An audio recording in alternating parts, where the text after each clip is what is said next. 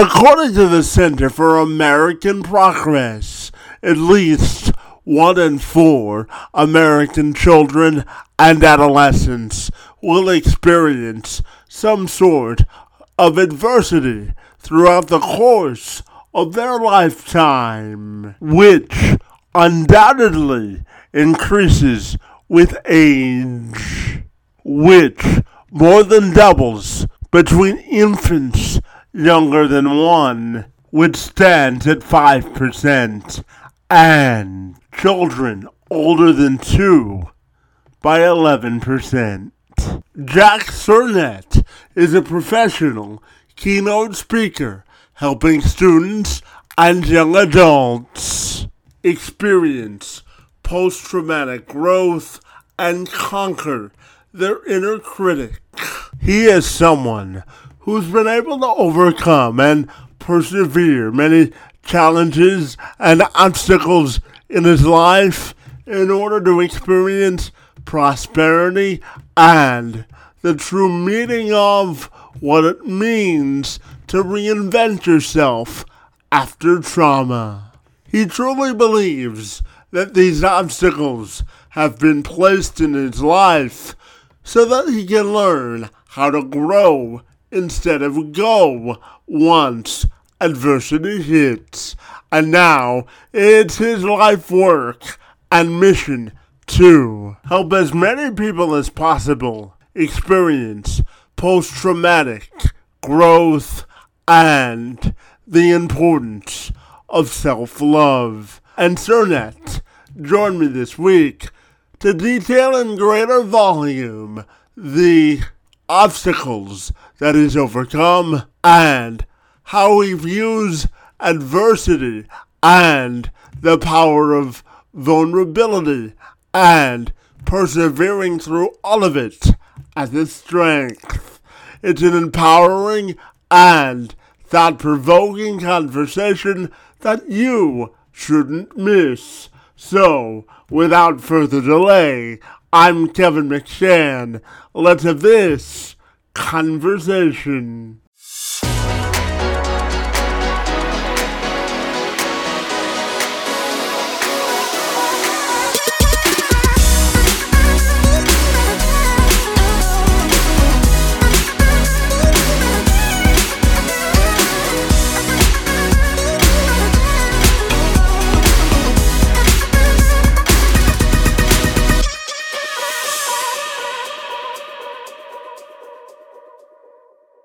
Fantastic. Well, Jack, if you're ready, I'll take a moment to welcome you to the program, and I'm super excited to learn how to get you back live, buddy. Always great to see you, and thank you for a few minutes this morning, my friend.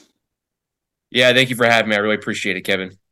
Yeah, Jack, I know that you are a keynote speaker that works to help kids and individuals work through their post-traumatic growth and conquer their inner critics. So tell me about all the great work that you do, buddy. Yeah, so I do speaking as part-time for now. The goal is obviously get into full-time with the speaking gigs. My full-time work right now is personal training and some mental health coaching, and then I'll do about 1 or 2 speaking gigs a month, and my target audience is mainly high schools and colleges.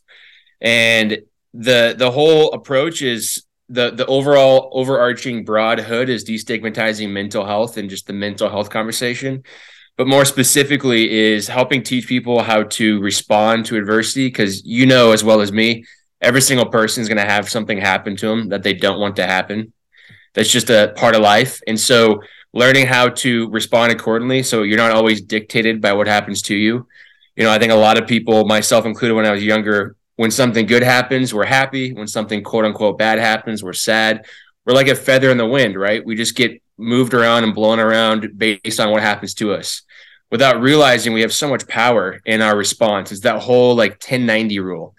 Life is 10% what happens to you and about 90% how you respond to what happens to you. And so teaching these kids and these young minds that that's a reality and that's a possibility, as opposed to, you know, sort of our negative default bias that I think a lot of us have in our, like, you know, primal brains, where we immediately go to like that victim mentality, right? And the woe is me.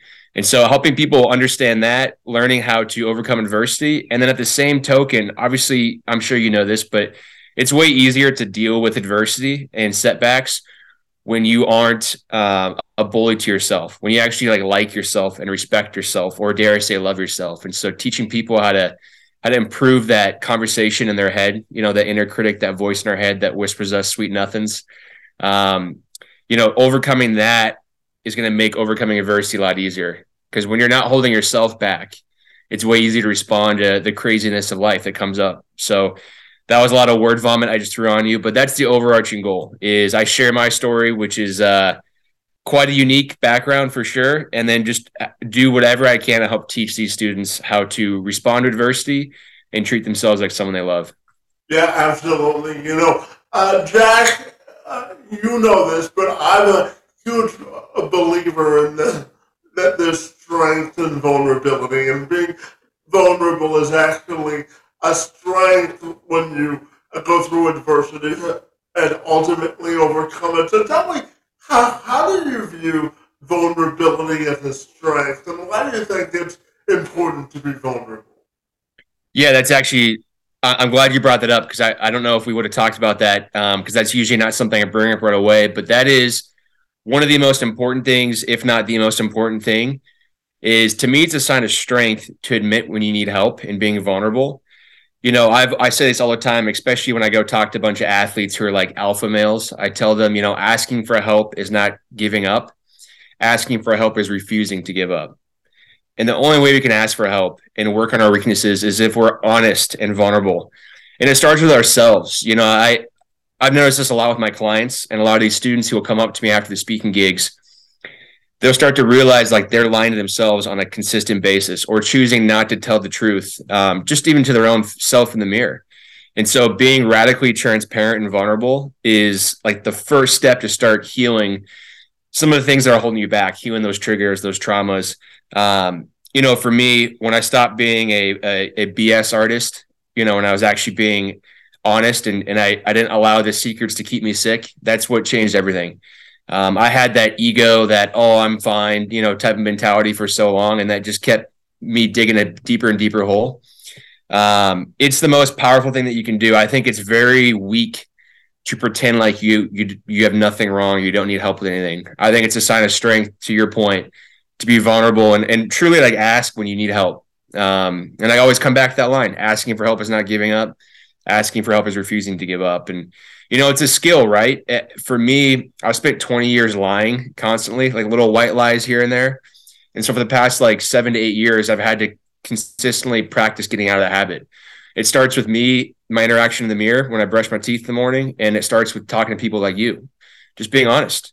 Secrets make you sick, being vulnerable, and being okay with asking for help. Yeah, absolutely. And just building on that, Jack, I know that you have overcome a lot of obstacles in your own life, and you say that overcoming obstacles have allowed you to grow, and you believe that obstacles have been put in your life so you can learn how to grow instead of go by. So I'm wondering how your own personal journey has sort of affected the work that you do today.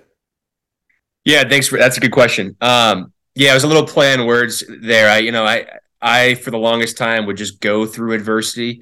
It takes zero skill to have something quote unquote bad happen to you, or experience adversity, but to actually grow from it and grow through it, GROW, grow through adversity, that takes a special level of skill and practice, and a special type of mentality and approach. And so, what was interesting, Kevin, is ever since I was young, I'd respond the same way to adversity. I would let it make me stressed and depressed. I took on that victim mentality. I'd blame the world and life and other people for all my issues. And I let it develop, I let it allow me to develop some mental health issues. It turned into an eating disorder. I had to drop out of high school because I weighed 120 pounds. Like, it was just this trickle effect. And what was interesting, it's like, the definition of insanity, right? You do the same thing over and over again, expecting a different result. Yep. Well, for so long, for the first 20 plus years of my life, I was responding the same way to adversity without even realizing what I was doing. It was just the same woe is me stress. I always let what happened to me dictate, my emotions and how I viewed life. And then finally, I was in the hospital, and we might get to this eventually, but I was in the ICU with septic shock. And sepsis is when your blood is infected, and it can be very deadly. And I was at the point where I was in septic shock, and I was in the ICU in San Diego. And I think it was an accumulation effect of just hearing this stuff and learning this stuff over the years, but it finally just hit me all at once. It might have been a combination of some of the drugs they were giving me and just me being in a decent headspace. I realized that there's got to be a better way to respond to adversity. Not everyone who has an injury or a crazy like chronic health issue or a death in the family responds by being stressed and depressed. And so one of the quotes I came to was, sickness and pain is a problem for your body and not your mind. It's only a problem for your mind if you decide it is. And I started realizing every doctor I went to for all my chronic kidney issues and bladder issues, they never said, your kidneys suck and now you have to be stressed and depressed. They never said that. I just responded by becoming stressed, anxious, sad, I'm the victim type of thing. And so once I realized that, it's just about taking action. And all of a sudden, I started getting better and becoming a better version of myself through this adversity. So every time something crazy happens or adversity strikes, I'm able to grow through it now and level up as opposed to let it knock me down 3 rungs in the ladder. So it was a 23, 24-year process of actually discovering that, and it finally kicked in. Better late than never, Well, Jack, I always say everything in life happens for a reason, right, my friend? Absolutely. I've got a tattoo on my arm. It says amor fati, and it's a Stoicism Latin phrase that means, embracing a love of fate, embracing what happens to you. And one thing I'm sure you can relate to is whenever something would happen, I would be so hung up on stuff that was outside of my control by dwelling on the past and like, oh, what if this didn't happen? I can't believe it. I was wasting so much time and energy on what had already taken place. And so what helped me learn how to grow through adversity was prioritizing my focus on only the things I can control. And I'm sure, as you know, and many of the listeners know, it might be hard to admit, but most of life is out of our control. We can control our attitude and our actions. What happens to us, often we can't. But like we talked about at the beginning, we control how we respond. And it takes reps, right? Repetition is the mother of all skill. The more you practice these things, the easier it gets. Yeah, absolutely. Jack, a couple of months that I've known you, buddy, you know this story, but I believe that inclusion is the gateway to independence, and building social capital is important, my friend. And I'm curious to get your thoughts on defining your definition of inclusion and acceptance of all people. What does that look like to you, my friend? Yeah, so I'm a big fan of like philosophers and novelists, and there's this gentleman named Carlos Fuentes. He's a Mexican novelist, and his quote I agree with completely. It says, recognize yourself in he and she who are not like you and me. And to me, that's like one of the most simple but profound ways to explain it is, in my opinion, I agree with that. Inclusion acceptance is recognizing yourself and those around you. We have a lot more in common than we think. One thing I realize about being vulnerable, Kevin, is I can throw a rock to someone who can relate to me in some way. It's amazing how much we have in common. Just complete strangers, no matter what background you come from, no matter what physical strengths or ailments you have. And so I'm a huge fan of like just finding yourself and the people around you. And then, the golden rule, it's so cheesy and so cliche, but most things that are cliche are facts. Treat others how you want to be treated. And so that's just how I was raised. But what that gentleman said, Carlos Fuentes, recognize yourself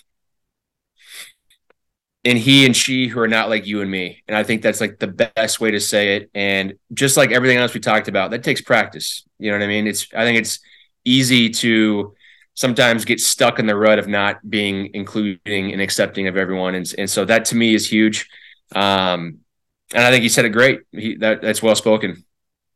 Well, but I'm also wondering your thoughts on sort of the impact moment that changed your life. What do you think is your light bulb moment that really had impact on your life when you develop sort of your life motto that you live by today?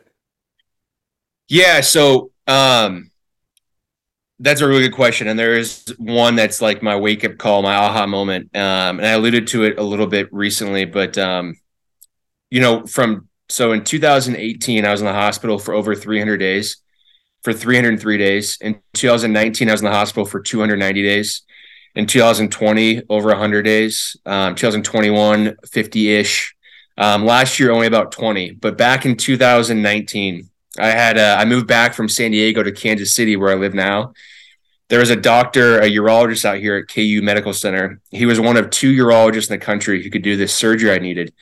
So I moved back here, and my family's from here, so it was just it was a perfect little transition. And I was in the ICU. I woke up from this surgery. It was a 12-hour surgery, and I was in the ICU, and I woke up, and there's this gentleman there, and he was the hospital chaplain.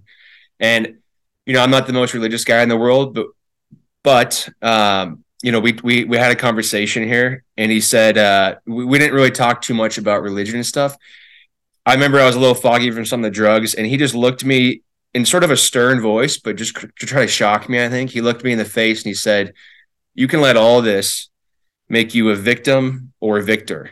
And he stood up and walked out of the room. And I thought that was one of the instances where I finally realized, like, oh, I can choose to respond better to this adversity. I don't need to be that guy who always lets everything happen to him dictate how he feels.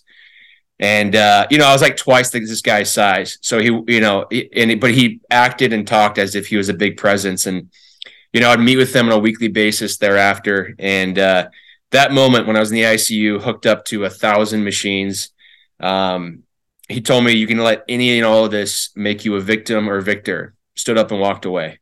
And it was like his mic drop moment. And it took me a long time to really latch onto that. I wasn't like changed right then and there, but that was the first little seed that was planted where I was like, oh shit, this can really change things for me. And that was back when that was about 3 or 4 years ago. It was 4 years ago now. In the past 4 years, it's been just a process of trying to get better at that every single day. Well, life is an evolution of a process, isn't it, Jack? Yeah. Everything in life has a reason for a season, doesn't it?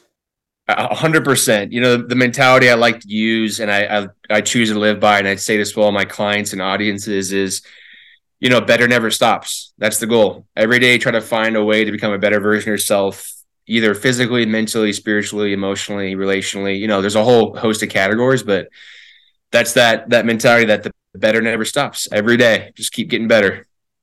Yeah, and just building on that point, but I know that you have shared sort of your unique perspective on resilience, but I'll ask you the formal question. When you think about resilience, what comes to mind for you, my friend? The ability. So for when I think of resilience, first of all, I think it's an extremely admirable trait. And if I can be known like selfishly, if I can be known as like when people think of me, they're like, oh, that guy's resilient. That would be amazing. Like that's not the reason why I do certain things, but that would be a very admirable thing to be known as, in my opinion.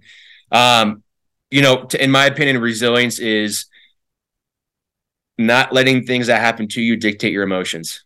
And obviously, I'm not trying to belittle people's pain, right? There's some crazy stuff that happens. Technically, adversity could be spilling coffee in your lap or having a loved one pass away. Those are both adversity. One is obviously a little bit more extreme than the other. But in my opinion, someone who's resilient is in control of their mind, body, and emotions so that they're not always dictated by what happens to them. And I think that's a super powerful skill, and it's contagious. It rubs off on people. That way, I used to go through my life, Kevin, very nervous and anxious because if something said something mean to me or if something bad happened, I immediately would become stressed and depressed. When you start to become more resilient, and a lot of people out there can probably relate to this, you become a little bit more confident and your anxiety goes down and you're more at peace because deep down in your heart, you can handle whatever happens to you. You can handle it. You'll get through it. You'll embrace it, the amor fati method. Yeah, absolutely. And Jack, I'm also curious to ask you about how you define emotional courage and what does it mean to you to have emotional courage? I've never been asked that. That's a really good question.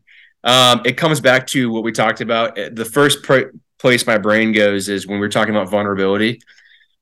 One of the things you probably can relate to this as a speaker. One of the things that helped heal me the most was talking about stuff and getting it off my chest and out of my brain. Um, and so, in my opinion, I think one thing that's helped me more than anything is developing the courage to talk about the things that will hold me back or my triggers.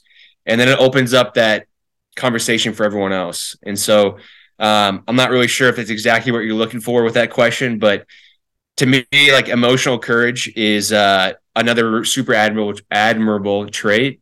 And that can go hand in hand, in my opinion, with vulnerability. Vulnerability equals emotional courage. Yeah, absolutely. And my friend is a motivational speaker. I'm sure that we can both share the same synergy with this question. And I know for all motivational speakers, their motivations are different. So tell me, what do you think is your best moment as a motivational speaker? Whether it be if someone comes up to you after a speech and said, you really impacted my life. How do you define your best moments as a motivational speaker? Yeah, that's exactly along the lines of what you just said. After the speeches are done, in particular, after a speech I did recently, it was supposed to be a free speaking gig. I ended up getting paid afterwards because they liked it a lot and they felt it was impactful and worth it. But it wasn't about the money. It was afterwards when I had a line of students, and particularly some of these student athletes, come up to me, and those conversations and those moments of them being vulnerable with me, and when the light bulb goes off in their head that they too can overcome all this stuff that they might have in common with me, that right there is gold. That's worth $1 trillion right there to me. Is those conversations after the speech. The talk is amazing. That's super fun. But then once it's done and you get to talk one-on-one with these students afterwards, that is, and particularly my last speech I did at a high school here locally, that was my most prideful moment as a speaker for sure.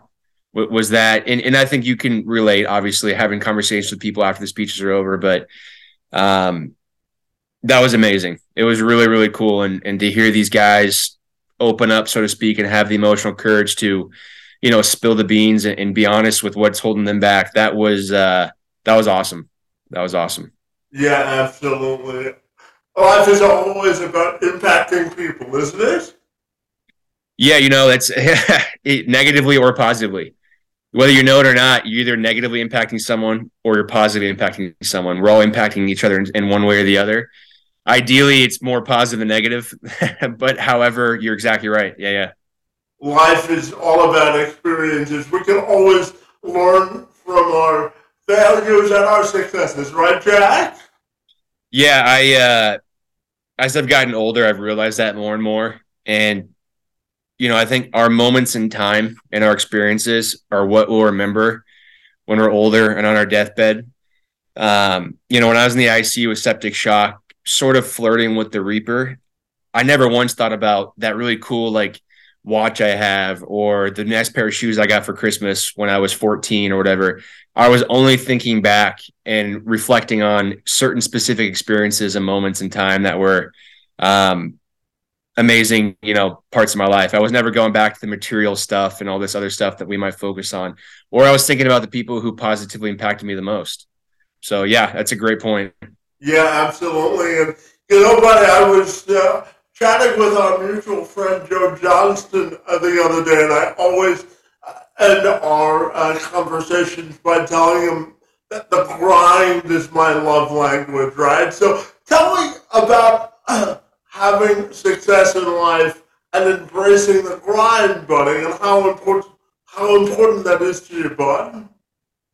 Yeah, I'm a big believer in I really believe people have to enjoy the process more than the prize. If you're only doing something for the end result, you're going to be miserable until you get there, and you might not ever actually get there. What you refer to as the grind, the day-to-day process, I love that. I love getting my proverbial hands dirty and just getting to work. I think it's interesting. You ask 10 people on the street, what is your of success, you'll probably get 10 different answers. I'm around a lot of people who are big on like materialistic things, like how much money you have in your bank account, material like your car or your house, apartment. I couldn't disagree more with that. I recently, Kevin, I asked 30 of my clients or 30 people over a month, and most of them were my clients. Do you love what you do for a living? I got 2 yeses out of 30 people. 2 people said they love what they do for a living. And it doesn't make you a bad person if you don't like what you do. But in my opinion, success is loving what you do on a daily basis. And that doesn't mean every second of every day, right? But in general, what you are doing to fulfill your life and your career with your family, etc. If you don't love it and you're not enjoying it, that's the opposite of success. And so I'm not a guy who looks at like material outcomes or it. For me, it's, do I enjoy what I'm doing? The daily grind, as you refer to, as much or more than the prize at the end. And yeah, that was just an eye-opening experience for me. And that helped me sort of realize I want to make sure and prioritize loving the process and enjoying the grind. And then the prize or the end result is just the cherry on top. Yeah, absolutely. And Jack, I want to talk to you about transformation in life, business, and in fitness as well, buddy. Because as you know, buddy, I was born with what's called spastic quadriplegia cerebral palsy. Simply means that I don't have enough oxygen in my legs to walk normally. But one of the things that I always live my life by is always active, because once you're active and moving, then you're included in the conversation, the progress, in my view. So tell me, when you look at the word transformation, what do you think of when we talk about life, business, and fitness, my friend? Yeah, you're speaking my language now when you're talking about movement. I really believe we are movement beings. We are meant to move and use our bodies. We're not meant to sit behind a desk for 8 hours a day and do nothing and be sedentary. So for me, transformation in fitness is slowly but surely turning your weaknesses into strengths. I think transformation in life in general, I'm a gigantic fan of choosing to do something that sucks every single day. Actively, strategically placing adversity into your everyday life so you can practice overcoming that and becoming a better version of yourself. Back to our earlier, topic of conversation. We're never staying the same, right? We're either getting better or we're getting worse. And so for me, transformation in fitness, career, life is that better never stops mentality. And one of the ways to do that is consistency. Joe, our mutual friend Joe talks about that. Consistency compounds. And so for me, I have a couple of rules, little daily protocols, non-negotiable I like to follow. And I try to rub this off on some of my clients and audiences is stepping out of your comfort zone at least one time a day, doing something, strategically placing adversity in your daily life. Obviously, movement. I train really hard personally, 5 or 6 days a week, and I'll do 1 or 2 days of active recovery. And you speaking from your own experience, movement has helped you a lot, which is awesome. And then in the career world, for me, like transformation is you and I being vulnerable by asking someone like Joe, how can we get better as a speaker? How can we improve in whatever our career path is? So it's a whole host of things. That was a long-winded answer, but for me, it's that mentality of the better never stops, because that's the only way you can transform. It's hard to be transform and develop transformation if you act like you know it all and you have it all figured out, right? If you're not vulnerable and you're not asking for help or you're not working on your weaknesses, you're not going to transform. Yeah, absolutely. As you're talking, Jack, I'm making a list of have to do's when we meet up in Kansas City, and I just add working out together on the list, buddy. We gotta hit the gym when I come visit you in Kansas City. It's a date, okay?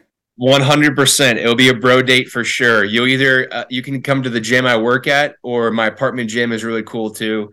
Absolutely. I'd love to throw down. I call it the weight buffet. I'd love to do attack the weight buffet with you. Well, as my brother always tells me, you only have one body, so we got to take care of it, right? Yeah. On that note, one of the last things that makes me think of is Kevin, I can't remember who said, I think it was Warren Buffett said this to a business class one time. He said, so Kevin, if I told you the car you have now is the only car you're going to have for the rest of your life, how would you take care of that car? You would make sure it never rusts. You'd make sure the oil stays changed. You would wash it consistently. You would have maintenance on it, right? Because you want it to last.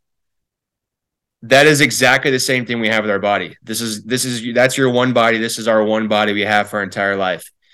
And so keeping it up in good shape, keeping the maintenance, fueling it well, that to me is something that's helped me a lot. Prioritize continuing to improve my own health and my own body, as well as a lot of my clients.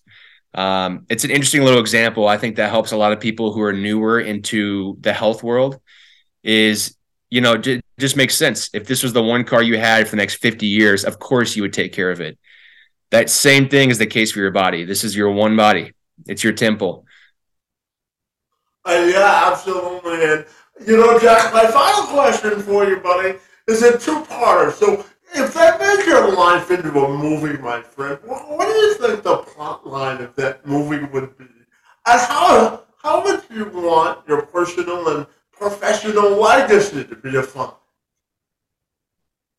Part of me goes to when you ask me that, like the personal and professional legacy, how do I want that to be defined? I'm very big on accepting and being honest that death is a reality. I have a tattoo on my arm that says memento mori, which means remember that you will die one day. Let that fact determine what you do and say and think. And so part of me thinks I don't really care at all because I'll be dead. I'm not going to know the difference what people define my legacy as. But then a part of me wants to actually answer the question too is, I would like to be selfishly defined as the most resilient mother effer everyone knew. And a word I like to come back to, and I'll try not to, if you don't want me to cuss, I don't have to, but I like the word unfuckwithable. That is, in a weird way, the mentality I try to live my everyday life. And so personally and professionally, he was a resilient mother effer. That's the definition I would selfishly want to go by. But then again, it's like other people's opinions and how people define me. It's out of my control, right? I'm going to live my life, do my thing. Whether you define me as this, that, or the other thing, I'm not going to let it dictate how I feel. Yeah, absolutely. And just one more for you, buddy. I'm curious if we can end our conversation by what does that mean to you to be truly authentic? What would be your closing message about the importance of authenticity? Yeah, I that comes back to me when I used to lie all the time. It was so draining and I was so exhausted all the time faking it, right? Pretending I was someone that I wasn't. I used to lie so that people would like me. I used to put on a front and act like everything's fine. And when I would get done with my day and get home, I felt like I got hit by a truck. It was so exhausting. And what's interesting is a lot of people can notice that and weed out the bullshit really quickly. And to me, like being your true authentic self is our highest form of expression. And it's the only way we can truly like love and respect ourselves. Because at the end of the day, Kevin, when you're lying, you can't fool yourself. I know when I'm lying, I can't fool myself, but I might be able to lie to you and you might not realize it. And so for me, the only way that I was able to get a better relationship with myself and start to respect myself more and like myself more was just being authentic, real, and radically transparent. And that is something I'm still working on. It's a daily process because an old version of myself, a small percentage of me, is still that young Jack that was a BS artist just lying to people, right? So for me, authenticity was one of the first ways I was able to be vulnerable, improve my life. But then I think it's the most important thing anyone can do because it's the only way I think you can truly be happy with yourself if you know deep down you're living your authenticity. Yeah, absolutely. It's very difficult. It is difficult though, right? It can be tough. Yeah, well, you only have one chance to make a first impression, so you might as well make it an authentic one, right? Absolutely. Absolutely. Yeah, absolutely, my friend. And quickly tell me, Jack, if people want to get connected with the great work that you do, buddy, what's the best way they can do that? Yeah, so my website is jacksernetinspires.com, JackSernett, inspires.com. Facebook, Instagram, TikTok, jack.sernet.inspires. You guys can find me there. And I'm sure you might be able to type it in the show notes or whatever if they forget how to spell it. That's the easiest way. Reach out. I'm not going to ever tell you to F off. I'll respond. And I appreciate anyone listening to this, and I appreciate you, Kevin, for having me on. Well, Jack, I have to tell you, it's a real pleasure to have gotten the chance to get to know you, buddy. You have an inspiring story of both perseverance, resilience, and inspiration. And I want to thank you for the good work that you do to inspire the next generation of leaders. And I want to thank you for your friendship and for being here this morning. It's most appreciated. Thank you, Kevin. Likewise to you. Everything ditto right back at you. Yeah, I love seeing all your content and stuff. And once again, I'm super grateful. Thanks for having me on.